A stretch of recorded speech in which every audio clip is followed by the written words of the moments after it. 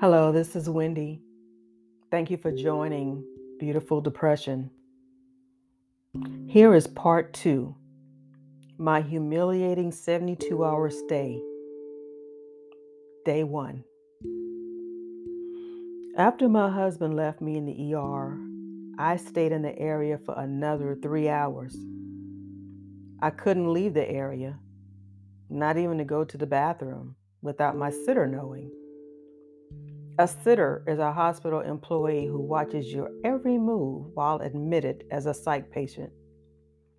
She wanted me to sit with some other patients so everybody could be watched at the same time. But I told her I couldn't do it. My anxiety level, not knowing about the COVID status of others around me, my anxiety level would not allow me to. So that I wasn't pressured, she allowed me to stay in that one triage room that wasn't being used. Finally, around 3 a.m., I and 4 other women were led into a pod. This consisted of a large, what looked to be like a trauma room, with 5 reclining chairs. I was confused. The 2 sitters that accompanied us said there were no rooms available for us at the time, but made reasonable accommodations until some rooms became vacant. I am thinking to myself, okay, well, maybe I'll get a room sometime later today. We were all told that we needed to remove all of our clothing and put on gowns. I requested 2 gowns, one to wear backwards and the other to wear the open side in front. That way I was completely covered. One of the sitters saw my waist beads and asked me to please remove. I told her the only way to remove was to cut them off, and I did not give permission to do so. Obviously, she didn't know how much they cost. So she said, okay, it shouldn't be a problem to keep them on since it couldn't be removed. I also don't think she realized I kept my underwear on. I couldn't go commando in there, not until I get a room at least. After we were all situated, pillows, extra blankets, personal belongings numbered and locked up, we were all settled in for the rest of what was left of the early morning. Then someone mentioned about being hungry. When there were 3 sitters, one of them went to get food for us. They brought back turkey and Swiss sandwiches wrapped in plastic wrap. There were no juice available, so we were given water. Honestly, that dry sandwich tasted really good to my hungry stomach. Being in an unfamiliar territory had me on the edge. I wasn't sure what to expect. As I laid there trying to at least relax, the 3 sitters were carrying on conversations like there was no one in there but them. Me? I'm wide awake. Not only because of the unfamiliar area and the talkative sitters, I just couldn't go to sleep. I spent my hours watching the sitters and the other sleeping women who were there. I know there was 1, maybe 2 women who were there that was homeless.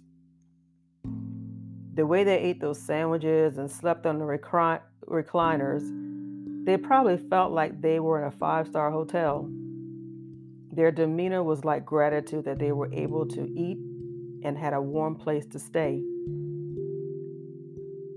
I saw the morning shift come in at 7 a.m.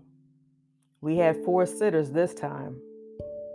I was thankful because this group was so much quieter. They were so much more respectful of the patients.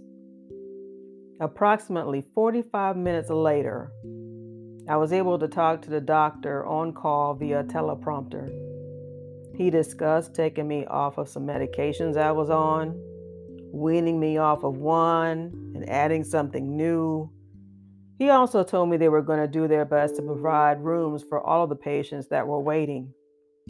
I thanked him and went back into the pod with the rest of the women. Soon thereafter, I had an anxiety attack.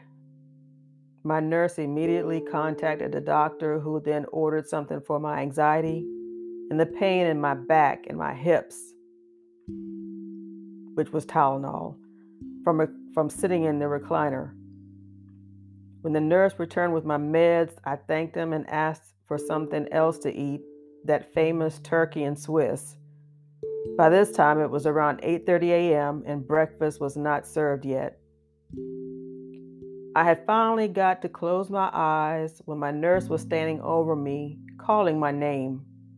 Breakfast finally arrived close to 10 a.m.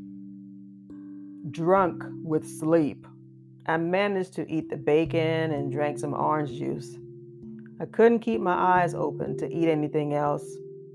My nurse took my tray and I went back to sleep.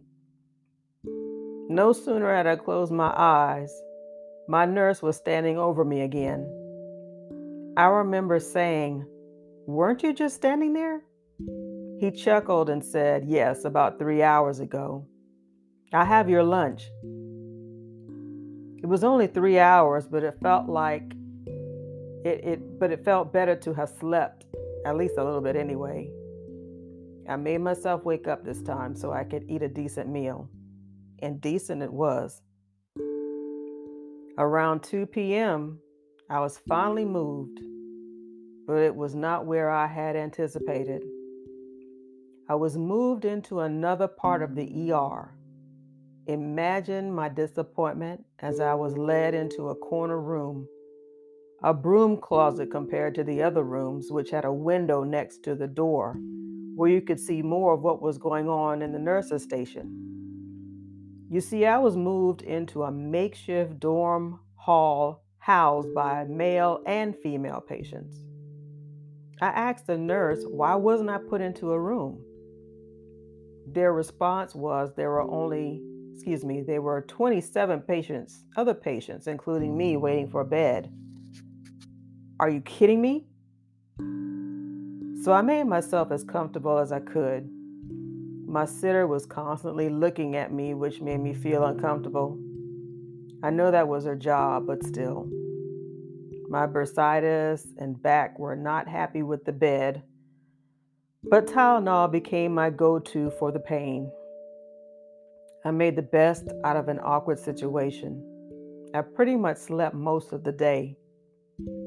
I called my husband from the nurse's station in between wake-ups throughout the day to keep him informed of what was going on. I tried to make the best of it, considering I had to share a bathroom with multiple people. There was one other bathroom on the other side for others to use, but this one was much closer to me. I felt sick every time I went in there. Having to step, with socks on, mind you, on the bathroom floor, with sprinkles of urine all around the commode. To see urine and God knows what else on the seat. To use that one-ply toilet tissue, the one that shells apart when you're using.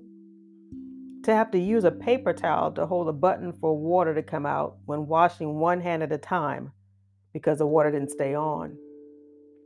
To describe what I was feeling: disappointment, filthy, isolated, surrounded by people, is an understatement.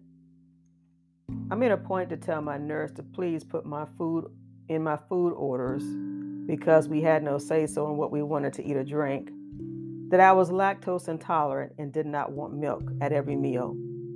And I would prefer apple juice instead of orange juice because of the acidity. The acidity would bother my acid reflux. Well, I kept receiving milk and orange juice, and every day money was wasted. Here I am in the hospital, and I'm concerned about their money. Anyway, my voice was not heard. I'm trying my best to help the hospital save money, and they didn't care whether I drank it or not. I went to bed on a full stomach, but feeling nasty with no resources to a private bathroom. I kept thinking to myself, I was glad I showered and brushed my teeth before I went to the ER, but that was well over 24 hours ago.